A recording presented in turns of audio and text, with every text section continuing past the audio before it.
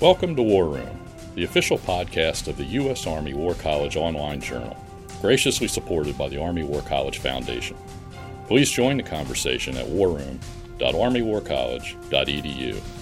We hope you enjoy the program. Make sure not to miss a single podcast and subscribe to A Better Peace, the War Room podcast, at iTunes, Google Play, or your favorite subscription service. The views expressed in this presentation are those of the speakers and do not necessarily reflect those of the U.S. Army War College, U.S. Army, or Department of Defense. Welcome to A Better Peace, the War Room podcast. I'm Ron Graneri, professor of history at the Department of National Security and Strategy at the U.S. Army War College and podcast editor of the War Room. It's a pleasure to have you with us. How do people learn best? Even before COVID upended academic life, institutions such as the U.S. Army have relied on a combination of distance and residential instruction, built on the assumption that with proper safeguards and practices, both could be equally effective in communicating information and encouraging excellence. But is that so? Or rather, how can we make sure that that is so? Whether current distance learning practices truly match up to expectations has been a subject of study for Colonel Jeffrey Bailey, a member of the U.S. Army War College class of 2021, who built his strategy research project on an analysis of graduates of 5 Army career courses. We have invited Colonel Bailey here today to join us on A Better Peace to discuss his research on the subject of distance learning and his thoughts on how the Army can better integrate such distance learning into its training and talent management without losing the benefits that come with other forms of learning as well. Colonel Jeffrey Bailey is a chaplain with almost 30 years of enlisted and commissioned service. He is committed to civilian education, earning a bachelor's from the University of Texas at El Paso and a master's and doctorate from Baylor University. After graduation from the War College, he is heading to the U.S. Army Corps of Engineers, but for today, we are delighted to have him with us. Welcome to A Better Peace, Colonel Bailey. Good morning, Ron. It's great to be with you this morning. Thank you very much for the invitation to discuss this topic and to discuss really the importance of distance learning as a viable process for educating our officers to ensure that the total Army is ready to face whatever happens under multi-domain operations if our nation is asked to serve in large-scale combat operations against an adversary. We need to ensure that our officers are properly trained and educated. You bet. Well, and so what brought you specifically to this research topic, right? What made you concerned about the value and the use of distance education? Well, a couple of things brought me to this topic. One of them is for a long time, there's always been this give and take and back and forth between traditional brick and mortar or resident education and distance learning, with many arguing, well, residential learning is far superior. And the second was what I observed as I watched couple of chaplains going through distance learning the career course back in 2012. A chaplain disappeared for 2 days into an office and came back 2 days later and said, I have completed the entire Common Core for my career course. And I walked away scratching my head, wondering how productive could that be? And how effective could that be? Because that's 8 weeks worth of material that you just covered in 2 days. So in my mind, that threw up a red flag that there's no way there could be equivalency. The other is when I was in the reserve, I had to do a reclassification from one MOS to another MOS, or military occupational specialty. And I remember, of course, this was in the 90s, I simply received a stack of yellow books in my mailbox. Right. And in those days, you went through, you read the material, you took the test in the back, filled out a Scantron sheet, and mailed it off, and then waited, hoping you achieved the 70% or better on each one. Things have changed a lot since then. Technology has changed. And then the last one was COVID. COVID provided the perfect catalyst, the perfect opportunity to really ask ourselves and examine and assess, have we achieved learning outcome equivalency between resident learning and distance learning? So those are the questions that kind of brought me to this, that drove me to this topic.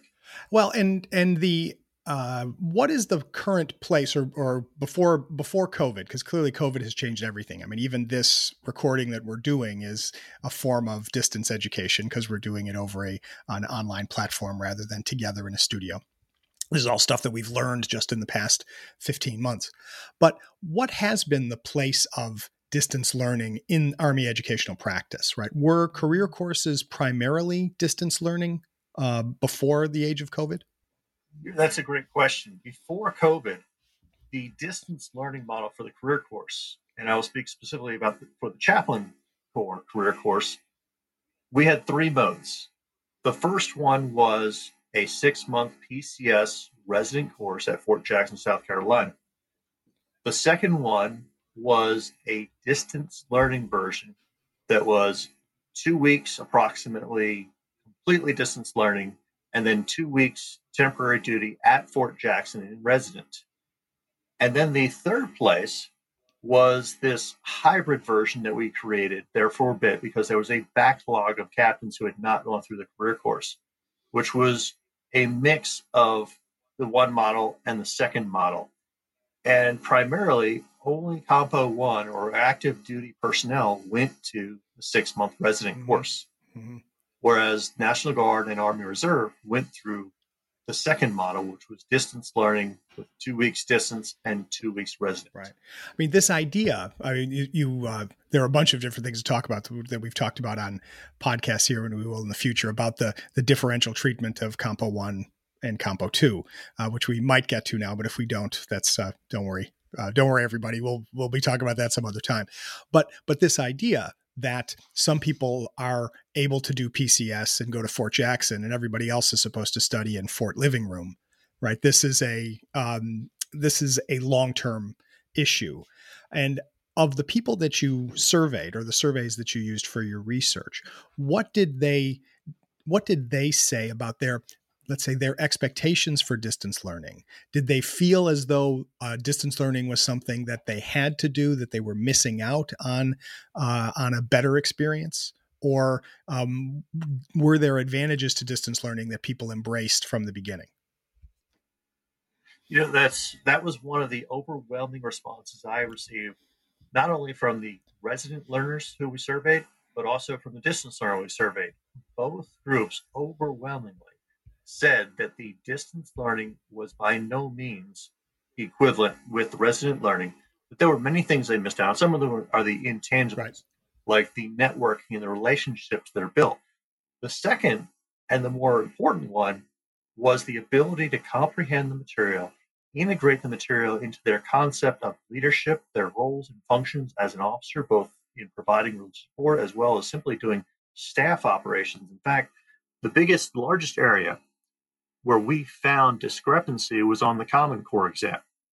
And the Common Core exam, the reason why I honed in on that was because Common Core material is common across all branches. It doesn't matter whether you're field artillery, infantry, signal corps, nurse corps, or chaplain. You have to learn that material in order to properly integrate into the Army, speak the proper language, and then take your specific branch, specialty, your expertise, and integrate it into a comprehensive plan for the United States Army. And what I saw was resident learners, they scored on average 87% on the Common Core exam. Distance learners taking that exact same exam averaged 66%. Wow. That's a 21% degradation. And which is troubling. And that's what really made me think. Yeah, sorry. Go ahead. No, actually, I can see where that would really make one notice. I mean, a 20-point difference when we're considering there are no other internal differences, right? Everybody is the same. They're all equally qualified folks to be in this career course to begin with. Is that what you're talking about in the paper? You refer to the capability gap. Is that the capability gap that you're referring to? Absolutely. There's a capability gap because if that individual doesn't properly understand the material, because the educational process has not afforded them the ability to properly comprehend and integrate the material, then what we've essentially done is create educational haves and have-nots, which then places this individual down at a company level, or, for chaplains, they start at battalion level, but they are working on the staffs and in direct leadership roles where they don't understand the foundational material they need to know at the company grade level. And those deficiencies are only going to follow them or hinder their forward progress from that point on, which is why it is critical that we get this educational process right, while understanding that this doesn't say we shouldn't do distance learning. It says we need to analyze how we do distance learning to ensure there is learning outcome equivalency. Right. Well, and of the people that you were surveying, right, assuming that these were surveys, what were the years that these folks had taken these captain's courses? So were they all pre-COVID? And related to that, technologically speaking, I guess they had gotten beyond Yellow Books and Scantrons, but had they reached the level of Microsoft Teams and all of the panoply of technological things that we've started to use in the past year and a half? Or is this even, are we talking about folks who were even before the possibility of synchronous distant learning existed? That's a great question. That was one of the things that we found. So the groups I looked at 2 distance learning courses that just graduated here recently. And I looked at the 3 previous resident courses just prior to those. And the reason I looked at those, because I found 62 students from the resident course, and I had 66 students from distance learning courses. So I had approximately equal groups to then sample and survey.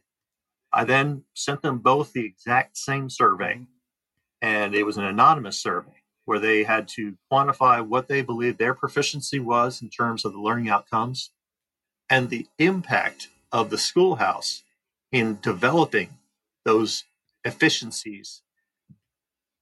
And of course, then I looked at their score results. One of the things that came out that you spoke of is the question of synchronous learning platforms like Microsoft Teams or Blackboard or asynchronous delivery. And unfortunately, although we've moved away from the Yellow Book Scantron sheets, the distance learning delivery of curriculum wasn't much better. In fact, the Army, not too long ago, did away with Jeff in the sweater vest for the online cybersecurity training because it was ineffective. It was check the block, and people moved on, and they even started dressing up like Jeff the sweater vest for Halloween. And avoiding women named Tina. That's her. Exactly. and that was the challenge. And what they didn't do is they didn't properly design the distance learning material to ensure it was effective. And there were 3 axes of distance learning kind of design that we look at. In fact, many people have realized you actually have to over-design distance learning to overcome the geographic distance gap created. So these 3 axes are really the student to curriculum interaction, the student to instructor interaction, and what we all agree with and experience in learning is the student to student interaction. It would seem that it's that, and of course, I'm sorry, but it would seem like it's that last one in particular that's the hardest thing to maintain when you're doing distance learning. It's one thing your students can interact with the curriculum, they can interact with the instructor, but how do you get them to interact with each other?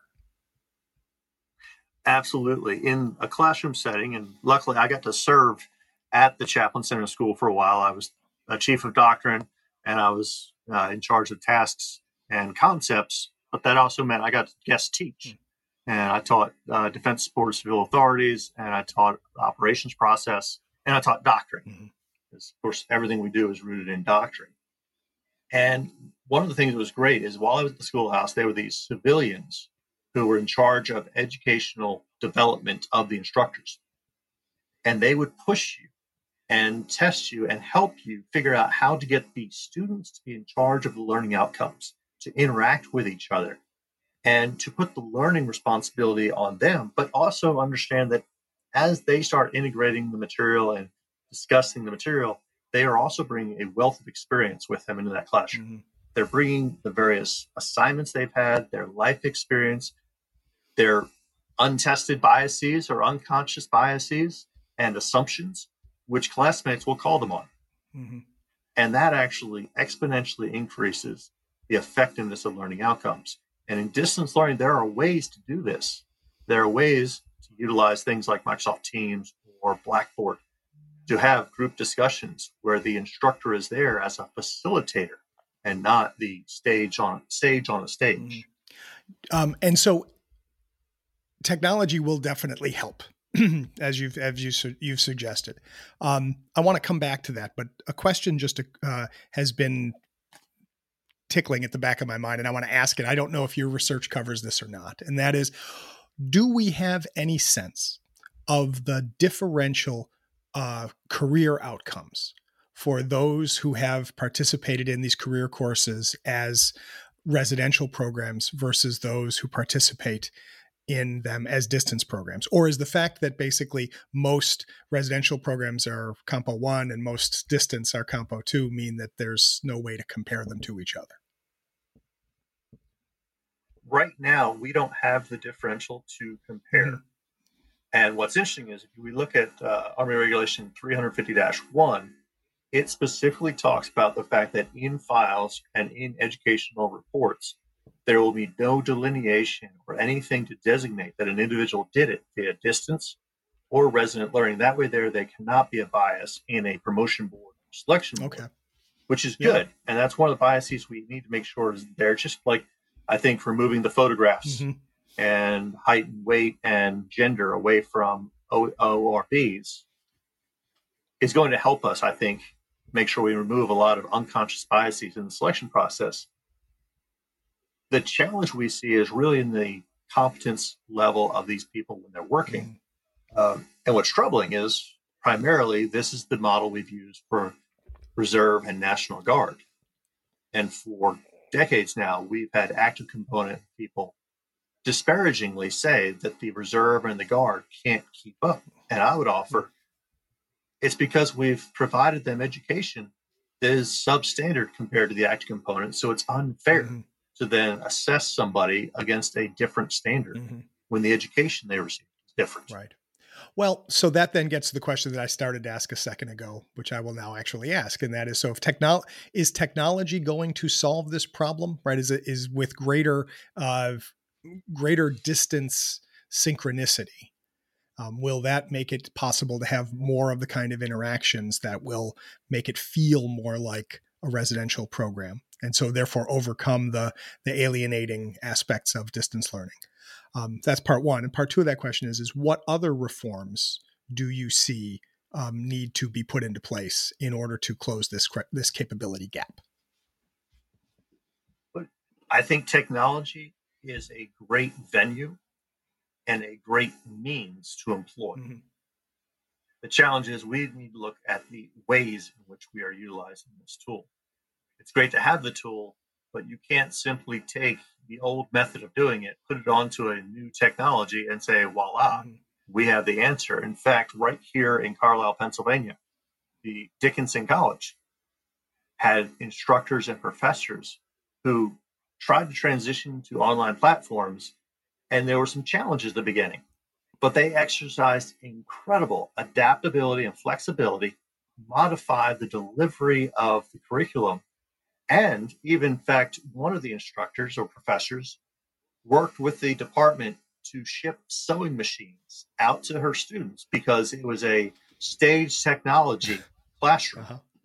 And this way they could still produce the materials and the products they would create in a laboratory or in their lab setting as part of that class and continue to learn from wherever they were in the United States. So that's one of the things we have to look at is how do we actually employ the technology? It's one thing to have an M1 Abrams. It's another thing to know how to use it and stop using Sheridan tactics. Right. Well, and so that gets to the question of what are the obstacles that exist to these reforms? I'm gonna throw one out because I imagine it's probably there, and that is any change to whatever we do right now probably is going to cost more money. And so, but what other obstacles might exist? I mean, what do you think is holding us back, or what do we need to be aware of that we need to overcome as an Army in order to deal with this capability gap? Part of dealing with the capability gap is committing to equivalency is the starting point. We have to say that, yes, we want learning outcome equivalency, whether it's resident or distance learning, which means we need to give just as much priority to distance learning curriculum development as we do resident learning curriculum development, we need to regularly conduct reviews of the curriculum and ensure that it's staying on par. We need to also conduct surveys of the graduates themselves, as well as the commanders they work for, because the reality is commanders are the customers. Commanders are the ones that every schoolhouse provides their graduates to in order to provide ready and trained forces to the joint force, which means they're the ones who will tell us whether our training is relevant and effective, and then we go back and modify it.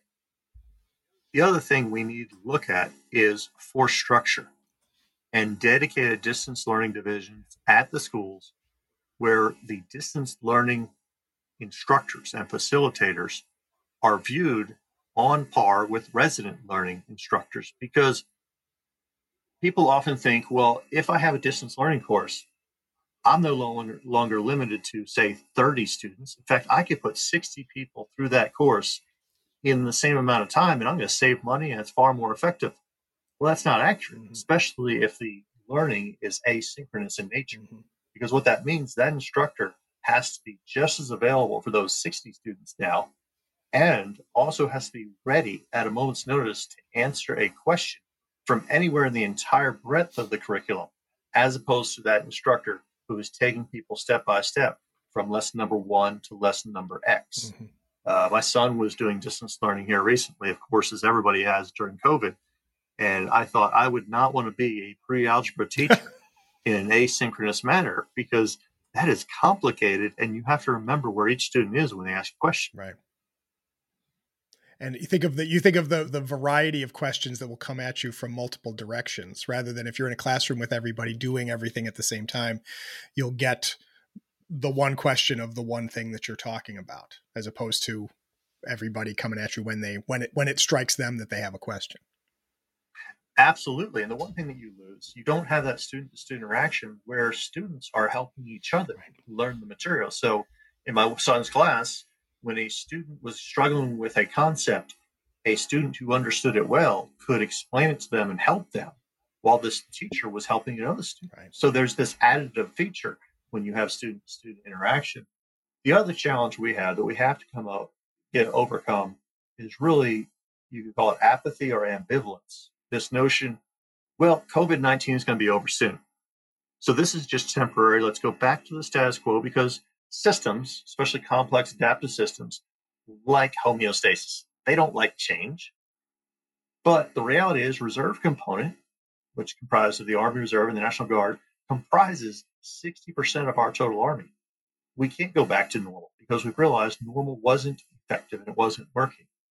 And we also have to think about the fact we are probably facing the prospect of flat budgets, increased operational demands, and the requirement for agile and flexible leaders operating in large-scale combat operations under anti-access and aerial denial, where they won't be able to pick up the radio, pick up the phone, or get on computer, because they might go into periods of communication blackout where they can't talk, because as soon as they turn any system on, they've now set up a signature, which means now the adversary can target them.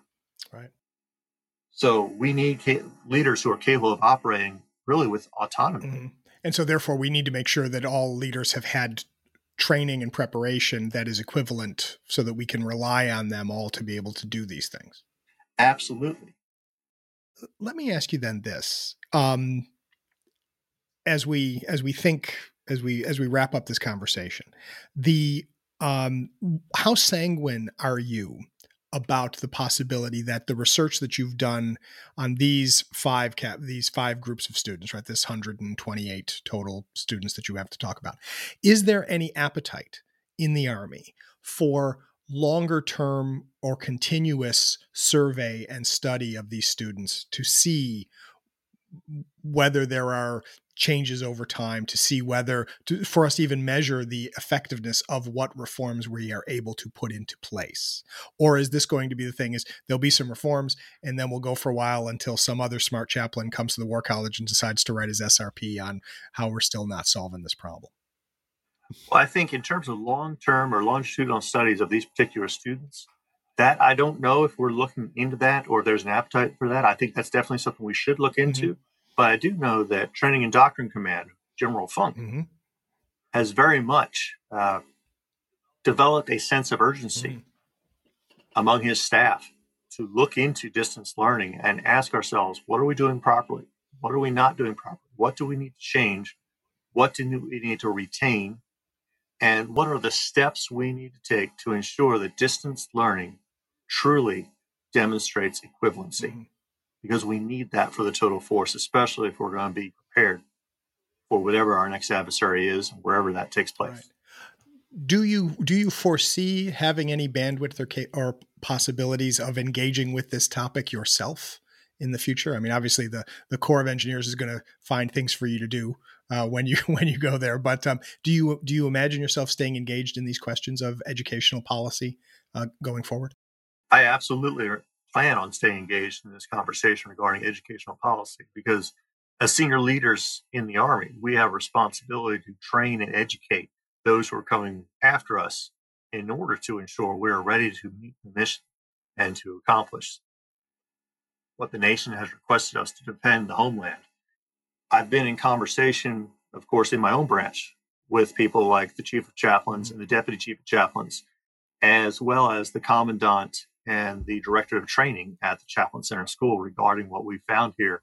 And they're already starting to relook their distance learning approach, their curriculum, the programs of instruction. So I have a positive outlook that this is a conversation that's going to continue. It's a conversation that needs to continue, because we have to understand that equivalency is possible, but more importantly, equivalency is necessary. Right. Well, and then let me end with a question, of a semi-personal question for you. So as you've reached the end of your year as a student at the U.S. Army War College, how has the experience of essentially being a residential student in a distant era, how has that hybrid experience for you shaped your understanding of the value, the possibilities of distance learning? It's been an interesting year. And I joke with some of my friends that if anybody ever asked me, did you go to the resident course or the distance course? I can say, why, yes, I did. Yes, I did. Yeah. Because COVID has created some unique challenges. And I have watched and, of course, gone through where some instructors were incredibly adept at utilizing the technology and ensuring that students were engaged, assessing our learning, and preparing us then for the exam, or really more importantly, integration of the material to utilize it as leaders leaving the War College to operate at the strategic level. And that's renewed with me in understanding that technology can be leveraged, but we have to be very careful about how we use the technology and ensure that it's achieving the ends which we want to achieve. In fact, my next assignment at the Corps of Engineers, I will be the command chaplain of an organization with a mission around the world. And I will be a team of two, myself and my religious affairs specialists. We will need to leverage technology in order to build trust and provide care for people around the world. So it'll be interesting to see how we leverage technology to meet those two objectives, as well as then network and build relationships with the Army Reserve and the National Guard across the United States in order to help take care of the Corps of Engineers personnel. Incredible team of professionals, but they need care as well. And I'm going to figure out how to do that. And technology is going to be one of those tools I will utilize. Sure. Well, and it's good to bring lots of capabilities there. And I know that among the things the engineers do is they do fill in gaps, they build bridges, and hopefully you'll get an opportunity to do some of that. But this has been a very interesting discussion. Colonel Jeff Bailey, thank you so much for joining us to talk about distance learning in the Army here on A Better Peace. Well, thank you, Ron, and I look forward to watching this conversation continue as the Army commits to distance learning equivalency and developing the right competencies and capabilities at scale across the Army. Great. Well, thank you, Colonel Bailey, and thanks to all of you for listening in. Please send us your comments on this program and on all of our programs, and send us suggestions about future programs. We're always eager to hear from you. And please, after you have subscribed to A Better Peace, because of course, if you haven't already, you need to subscribe to A Better Peace, please rate and review this podcast on your podcatcher of choice, which helps other potential listeners to find us so that we can continue to grow this community. And so while this conversation is over, the conversations will continue on A Better Peace, and we look forward to welcoming you all back again. But until next time, from the War Room, I'm Ron Granieri. And that concludes our program. Thank you for listening. The views expressed in this podcast reflect those of the speakers and do not necessarily reflect the views, policies, or positions of the U.S. Army or the Department of Defense. Let us know what you think. Provide us your feedback, comments, or suggestions through our webpage at warroom.armywarcollege.edu. And have a great day.